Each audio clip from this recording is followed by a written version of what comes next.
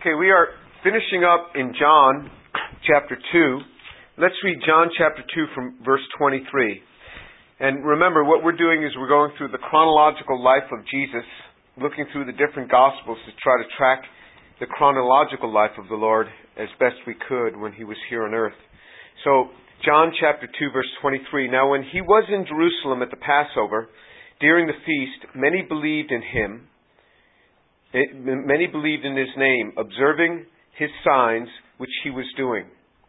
But Jesus, on His part, was not entrusting Himself to them, for He knew all men, and because He did not need anyone to testify concerning man, for He Himself knew what was in man. So you see that He was started doing many works now in Jerusalem. Remember back in Cana of Galilee, He had turned water into wine, and it was somewhat of a quiet miracle, because only the disciples knew, and those who had filled the vessels with water, only they knew. But now He was going quite public. At this point in His career, and remember He lived through 4 Passovers, 3.5 years. This was His first Passover, and He was killed on the 4th Passover that is recorded throughout His life in the Scriptures. But what we see is that He started to do open works, and His works at this point were to testify of His Messiahship, to cause people to believe in His Messiahship. At this point, if the people had received Him and believed in Him as the Messiah, the kingdom would have come at this very point. But we are going to see eventually that there's a change, there's a turn. And that's because of the blasphemy of the Holy Spirit that had occurred, and at that point the kingdom the offer of the kingdom would be rescinded at that time.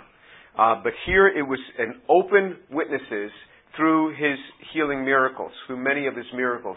And then we'll later on see a change. Now let's pick it up in John chapter 3, which may be the most,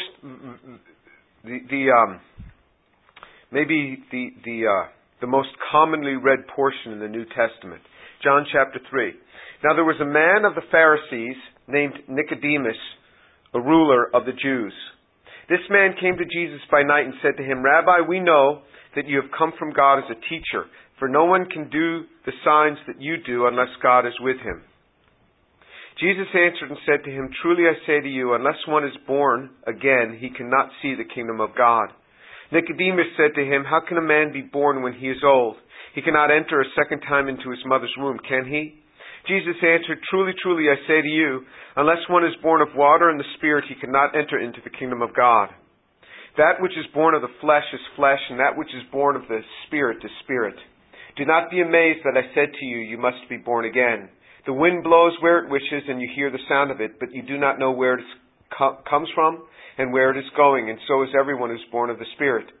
And Nicodemus said to Him, How can these things be? And Jesus answered and said to him, Are you the teacher of Israel, and do not understand these things?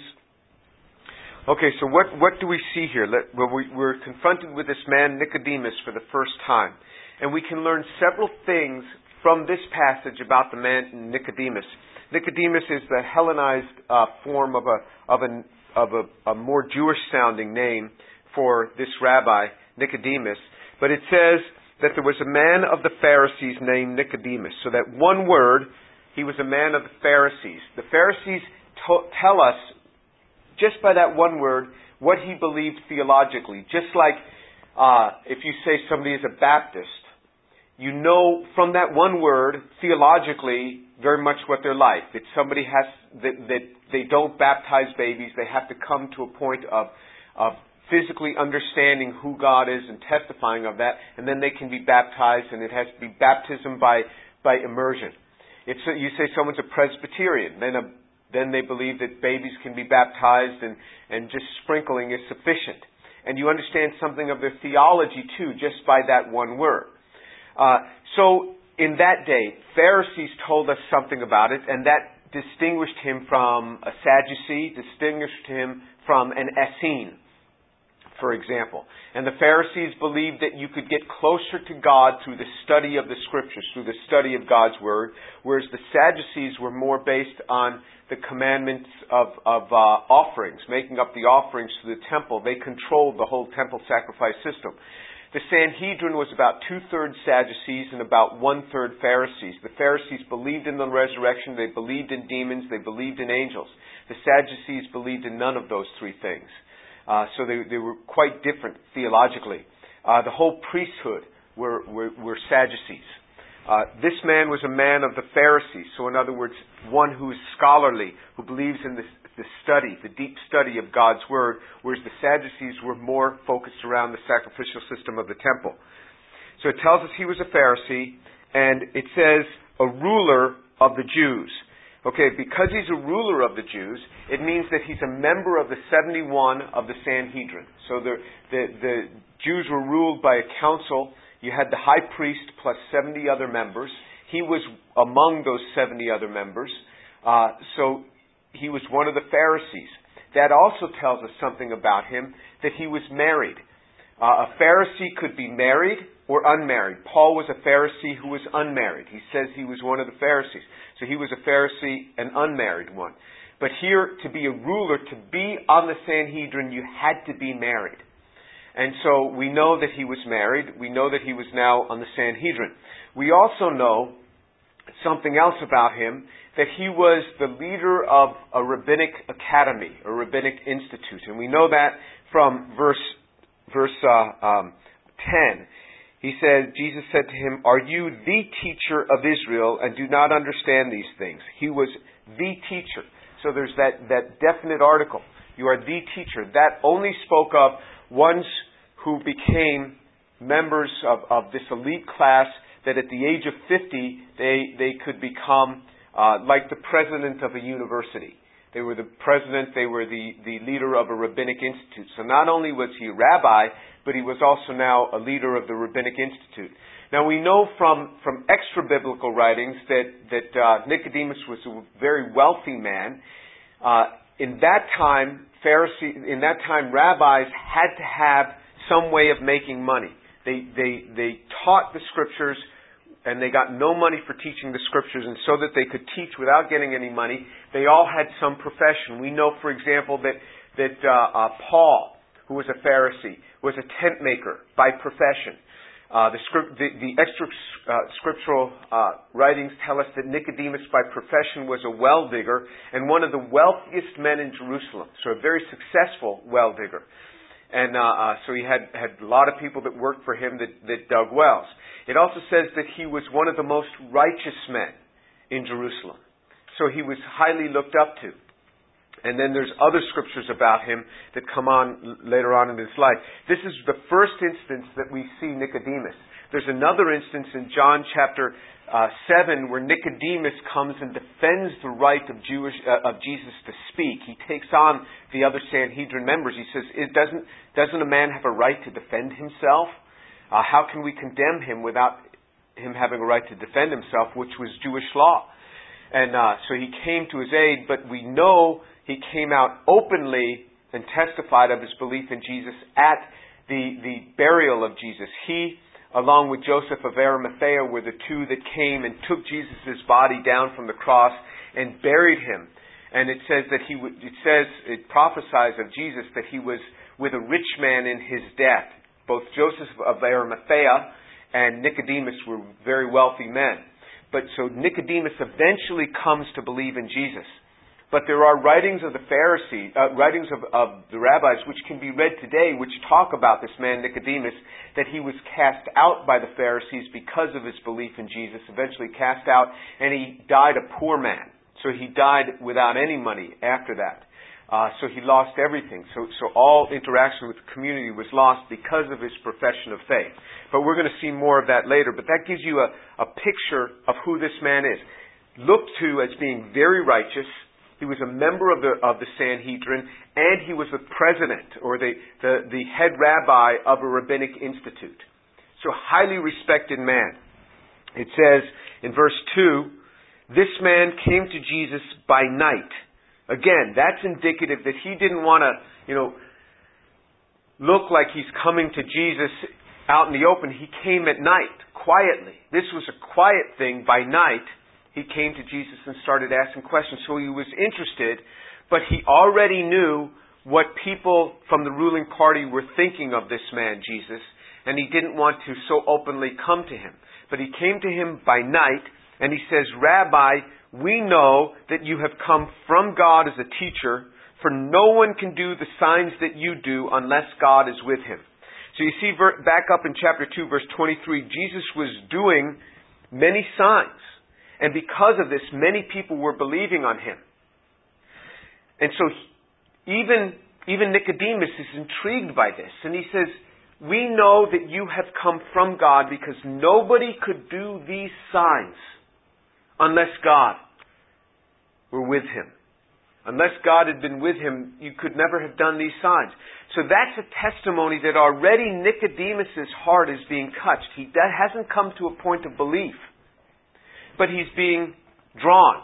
It's very rare for a Jew to immediately accept the messiahship of Jesus. It often occurs over a period of months or years. Very hard. It does happen, but it's unusual on first contact for a Jew to accept the messiahship of Jesus. And even harder very often today because Jews are often taught against Jesus. Taught that he was an imposter, that he was a wicked man. But you see, so this man is intrigued. He's intrigued by the life of Jesus. Now look at how Jesus responds. So if somebody were to come up to me and say, "Oh, we really enjoyed your teaching. It's just a great thing." And I would say thank you, or I would say glory to God, or something. So this man comes and he speaks praise to Jesus and says, "We know that you've come from God." And he's an important guy here. He says, because you couldn't do these great works if God were not with you. And Jesus doesn't say thank you or glory to God. Here's what Jesus replies. He says in verse 3, "Truly, truly, I say to you, unless one is born again, he cannot see the kingdom of God." What kind of response is that to somebody saying, "We know that God must be with you because of these great works"? And Jesus said, "Truly, truly, I say to you, unless one is born again, he cannot see the kingdom of God." Well, Jesus is going right for the heart. Here is the issue. You have been confronted now with the works of God. You have been confronted now with these miracles you have seen with your own eyes. Now he goes right for the heart. You now have to deal with this. This same issue comes our way. Not just at the point of salvation, but when we see in the Scriptures the things that God has done, there are steps that we are obliged to make because of what we have seen. So often that means changing our behavior, changing our attitude. Okay, you have seen in the Word of God that this is a step of righteousness, that you do this thing. What are you going to do about it? So, for example, we see in the New Testament multiple times it talks about baptism. So what are we going to do about that? Are we going to get baptized because the Scriptures talk about baptism? Did you know there's not a single instance where sprinkling in the Scriptures for baptism worked? They always had to find water. In fact, it says later on, it's going to talk in the same chapter how John continued to baptize, and so did Jesus' disciples, and they had to move up the Jordan because by this time now there wasn't much water in the downstream part of Jordan. They had to move up by the Sea of Gennesaret, the Sea of Galilee, to get enough water to baptize. If it could just be done by sprinkling, why did they always have to go down to the Jordan? You have a glass of water, it's done. So what are we going to do about this? Are we going to take a step to be baptized? That's between you and God. But this is an example. It is things like this in our lives when we read the Scriptures and it says, "Do not let kindness and truth leave you. Bind it around your neck, write it on the tablet of your heart." That means we are obliged to be truthful and honest in our actions, to be kind in our actions, so that when we are unkind, which happens to me all the time, there is this check where I have to go back to people and it seems like my life is going back to people and picking up the pieces that I've destroyed, that I've knocked down, and saying, "I'm really sorry about that. Please forgive me." So often it happens with me and my students that one student once said to me, "Just don't do that anymore." And I said, I wish I could just be like you and not ever blow it. You know? But this happens to me. So there are things that we are confronted with in life. And this is what he says. Unless a man is born again, he cannot see the kingdom of God. Now in verse 4, Nicodemus said to him, how can a man be born when he is old? He cannot enter a second time into his mother's womb and be born, can he? This terminology of being born again was very common in the first century Jewish mindset, and it is still common today in modern Judaism. If you go to an Orthodox synagogue, you will hear this terminology of being born again. In many instances, this is not some new concept that Jesus has put out here. As far as terminology goes, how Jesus is defining born again, we're going to see, is different than what they knew. There were 6 ways to be born again in the first century. 4 of which Nicodemus could participate in. So the 6 ways to be born again is when a Gentile becomes a Jew. So when a Gentile converted to Judaism, it was said of them, they are born again. That was something that Nicodemus could not participate in because he was already a Jew. A Gentile could only go to heaven either by converting to Judaism or by consistent obedience to the laws given, the laws passed by Noah, the Noahic commandment. And so Noah, right after the flood, had spoken certain things. There were things said by God to Noah, and that's what all Gentiles are under. They are obliged to be under these things. That's in the Jewish mindset. But when a Gentile becomes a Jew, they're born again. When a man is crowned king of Israel, the terminology was used, he was born again. Again, this is something that Nicodemus could not participate in because we have no indication that he was a descendant of David apart from the line of Jeconiah. Remember, the requirements for becoming king is he had to be a descendant of David, but outside the line of Jeconiah. And so we have no indication that he was part of this either. And even if he had been, he could not be crowned king because they were under the realm of Caesar now. And so there was nobody was being crowned king in Israel at this point. So those were 2 ways that he couldn't participate in. But the other 4 ways he could participate in. When a boy became 13, he was bar mitzvahed. Although the terminology bar mitzvah was not used in the first century, it didn't come in until the second century, the same ceremony was done. Bar mitzvah means a son of the commandment. And so when a young boy becomes 13, he gets bar mitzvahed, it says of him he is born again. At that point, prior to that point, his sins are accounted to his parents. After the age of 13, he becomes a man in the sense that his sins are accountable to himself. And then the next one was in marriage. And a young man was married between the ages of 16 and 20. At the point of marriage, he was considered to be born again. He was born again in marriage. All right, and then at the age of 30, if a man became a rabbi, it said that he was born again. And rabbis became rabbis at the age of 30 because in the Old Testament it says a priest couldn't become a priest until he was 30. So at 30 they could become rabbis. At that point they were born again. And the last one was at age 50. If they were to rise up to the level of becoming a leader of a rabbinic institute or the president of a university in a sense.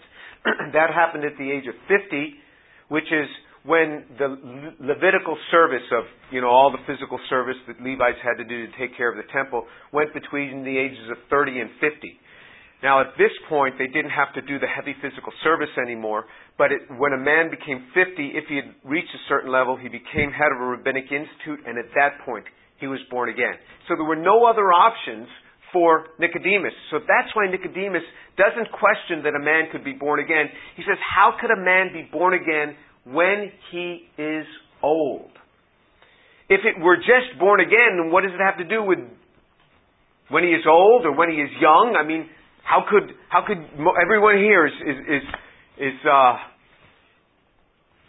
none of you except for those way in the back are old. All right? So, for any of you, could you be born again? Physically, you couldn't be born again, right? And so, all the options are exhausted for Nicodemus. That's why he says, how can a man be born again when he is old?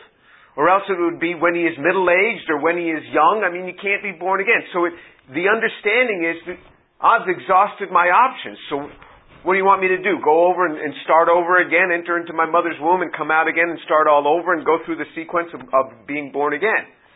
And that's when Jesus redefines born again in the context in which Jesus is using it. All right, so that's in John chapter 5. Jesus answered and said, "Truly, truly, I say to you, unless one is born of water and the Spirit, he cannot enter the kingdom of God." Unless one is born of water and the Spirit, he cannot enter the kingdom of God.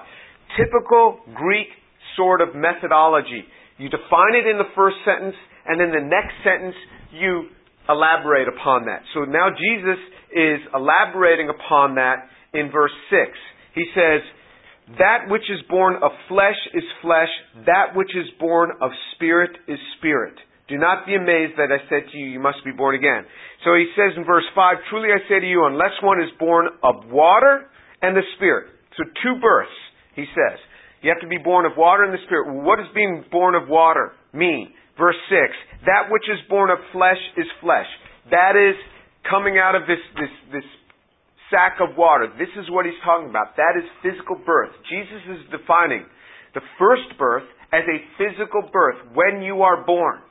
He says now there is a second birth, which is now no longer of the flesh, but it is of the Spirit. There is a second birth that is of the Spirit. The first birth is your physical birth. The second birth is the birth in the Spirit. That's how Jesus is defining it. Then he says in verse 8, "The wind blows where it wishes, and you hear the sound of it, but you do not know where it comes from and where it is going. So is everyone who is born of the Spirit." So Jesus is defining 2 births. One, the physical birth, which everyone here has experienced. The next one is the spiritual birth. He says you must go through this to enter the kingdom of God. Unless one is born of the Spirit, he cannot enter the kingdom of God. This is so contrary to the Jewish mindset. The Jewish mindset, even to this day, is that every Jew has a part in the kingdom of God, just by what you are born into. Every Jew has a part in the kingdom of God. In fact, in rabbinic writings it says that Abraham sits at the gate to Gehenna. And in case any Jew happens, by some mistake, to be going into the netherworld, in the end, Abraham is there to grab them and draw them back.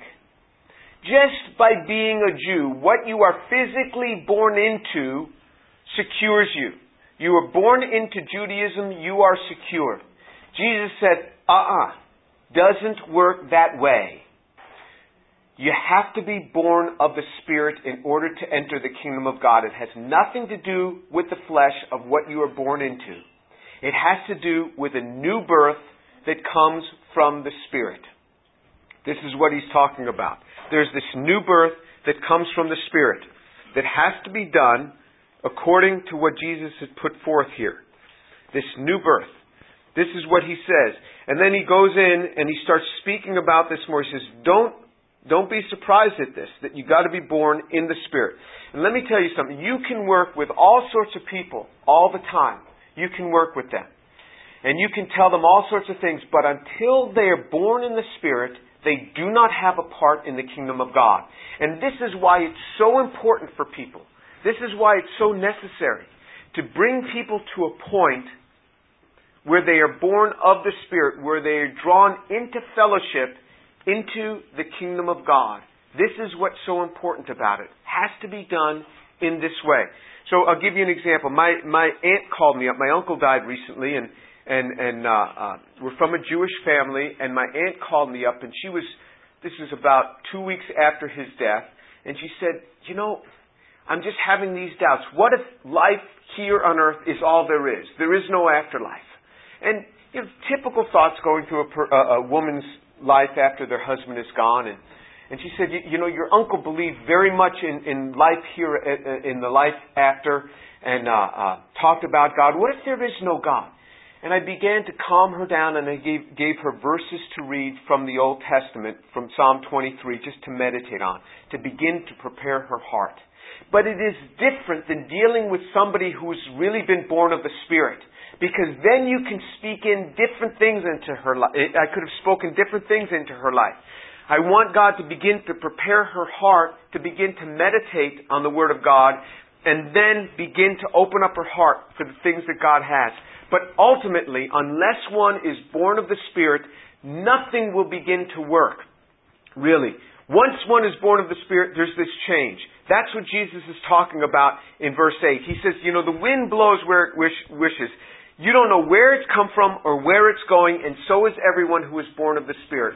There is something mysterious about the person who is born of the Spirit. Something different about their hearts. Something mysterious about this. That you can speak to a person who's never been born of the Spirit and they don't know what you're talking about. You say, God is doing this in my life. And they're like, huh? God is doing what in your life? And you try to explain to them, this portion's really speaking to me, or God is speaking to my heart, and I really feel that I need to do this. And they can't grasp it. Why? Jesus said it's just like the wind. You feel it, but you don't know where it's coming from or where it's going. So is everyone who is born of the Spirit. To one who is not born of the Spirit, it's so hard for them to grasp where you're coming from. This is what Jesus spoke about. He talked about how you're different because of the Holy Spirit coming into your heart. And then Nicodemus is totally clueless. He doesn't know, and he's trying to understand. The guy is not playing coy here. This is a scholarly guy, a godly man. He's coming to Jesus by night, and he's trying so hard to understand.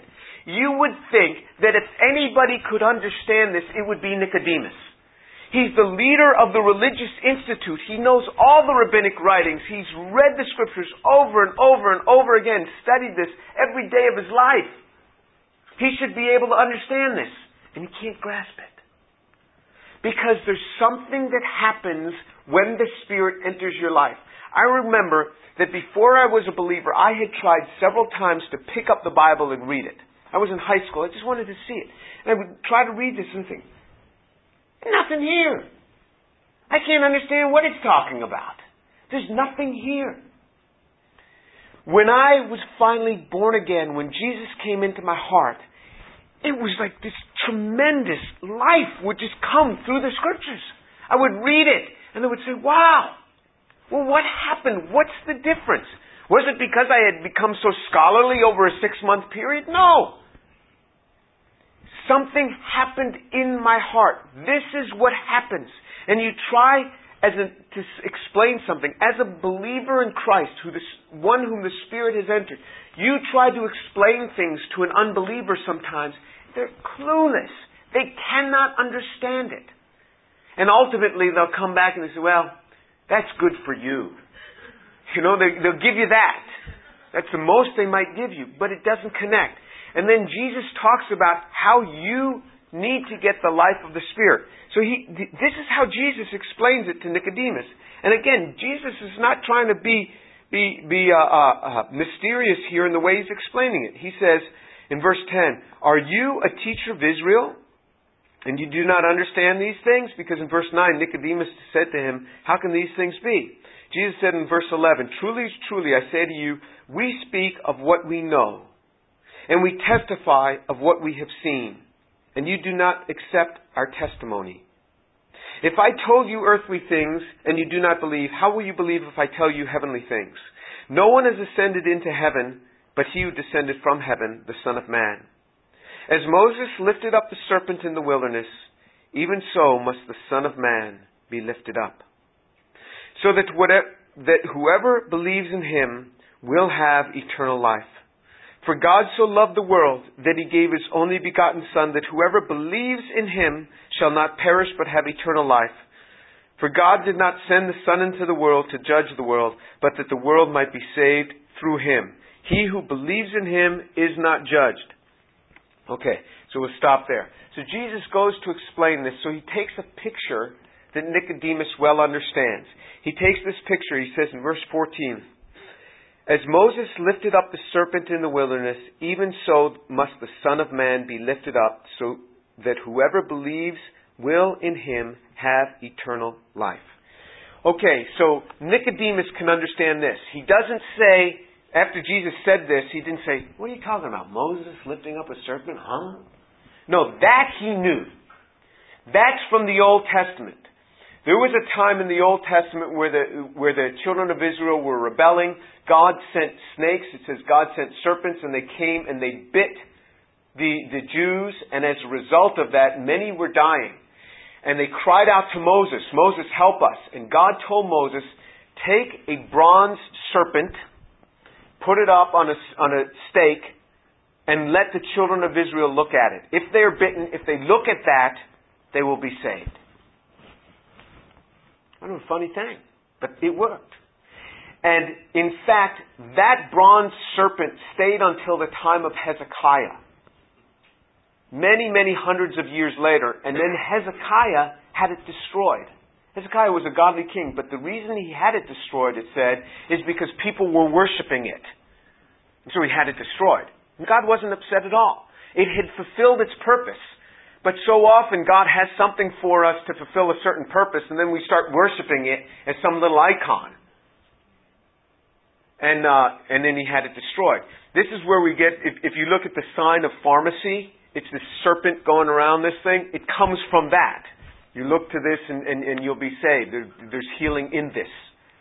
So that's where this sign comes from. And so when he says that, just as Moses raised up the serpent in the wilderness, and those who looked to it were saved, even so must the Son of Man, Jesus is saying, even so must I be lifted up. And when I am, those who believe in him will be saved. And you don't see Nicodemus saying, how can this be? Nicodemus now understood.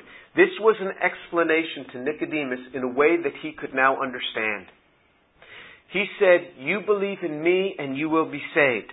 Look at how we attain salvation. It is not merely by there being Jesus lifted up or a serpent being lifted up. That was not sufficient for them to be healed if they had gotten bitten. They had to look upon it with belief, and they were healed.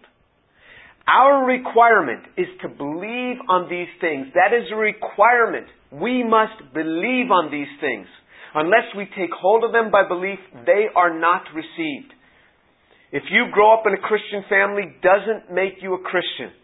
So it says here, in verse 15, whoever believes will in him have eternal life. Remember what he said. You cannot, in verse 5, have a part in the kingdom of God unless you are born again. Here's how you do it. You believe in him. You believe in the Son of Man, who is lifted up, and he was lifted up on the cross. You believe in him, look upon him, believe in him, and you will receive eternal life. This is too easy. This is too easy, and this is why so often we feel like we have to beat ourselves over the head and get all sad and everything, and then all of a sudden, if I get sad enough and beat myself up enough and speak, condescendingly of myself enough, then God will forgive me and I might slip into the kingdom. That's not what it says. It says those who believe on him. God has made it so easy. The activation energy here is very low. Very easy to get into the kingdom of God. Very easy. It is by belief in him. And then Jesus stresses this again. He says, God loved the world so much that he gave his only begotten Son, that whoever believes in him shall not perish but have eternal life. Again, he underscores it. It comes by belief in him. If somebody really loved you, they would say, I love you. I love you so much. But how could they really characterize to you that they loved you? If they give to you the one who means most to them, their child. I really love you. It says God loved the world so much that he gave the most precious thing to him, his Son. One day you will have a child. You guys have a child. You know how precious your son is to you. Would you die for your child? I was actually thinking about Abraham doing that. His own son Yeah, just the thought of giving your son. Would you give your own life for your son's life? Would you? Yes. Of course. Any parent would give their own life for their child's life. You know, this is what parents do. If you want somebody to be nice, if you want to gain somebody's friendship, you be nice to their child, and you will gain their friendship. That is an instant way to get somebody to like you. You be nice to their child. It works with God too. You be nice to God's Son, and God will like you. It really works. You can get such favor with an individual if you will be nice to their child. God says, I give you my child. That's what He says. He says, how could you demonstrate that you love somebody more than giving them your child? This is what He did. And He says, and all you have to do is believe on Him whom I have given, and you receive eternal life. Has nothing to do with what physical faith you were born into, or what religion, or what race. Nothing to do with that. You got to be born of the flesh, and all of us have been born of the flesh. Now you have to be born of the Spirit. And when that happens, something mysterious occurs. It is like the wind. The world doesn't understand it. And in 1 Corinthians chapter 2 and 1 Corinthians chapter 3, it talks about how different it is when you have the Spirit of God. It says the natural man doesn't understand what you're talking about, but the Spirit witnesses to our hearts. Something happens in the heart. Now you can walk away. You can walk away from the Spirit's work in your heart and do evil things. You certainly can. And this is what it talks about in 1 Corinthians chapter 3. He says, you guys are doing so much evil, the Holy Spirit's not working in your heart anymore. It's not that you've lost your salvation, but He's not working there. It's as if you weren't even having fellowship with the Spirit.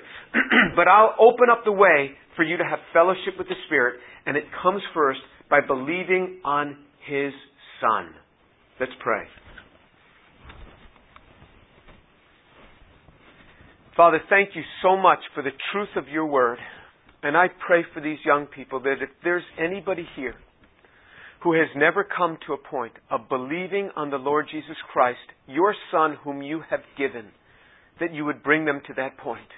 Because without that, there is no participation in the kingdom of God unless they are born of the Spirit. And in order to do that, we must believe on your Son. We must believe on who He is, that He is the Son of God. Father, thank you for demonstrating your love toward us by giving us the one who was most precious to you, your Son. Thank you, Father. Thank you, Father, for all your mercies. May we honor the Son, as it says in Psalm 2. Kiss the Son. Honor Him. Father, I pray that we would so do that we would so honor the Son, and in that way get close to you. Father, I thank you. Draw these young people into close presence with you. In the name of Jesus. Amen.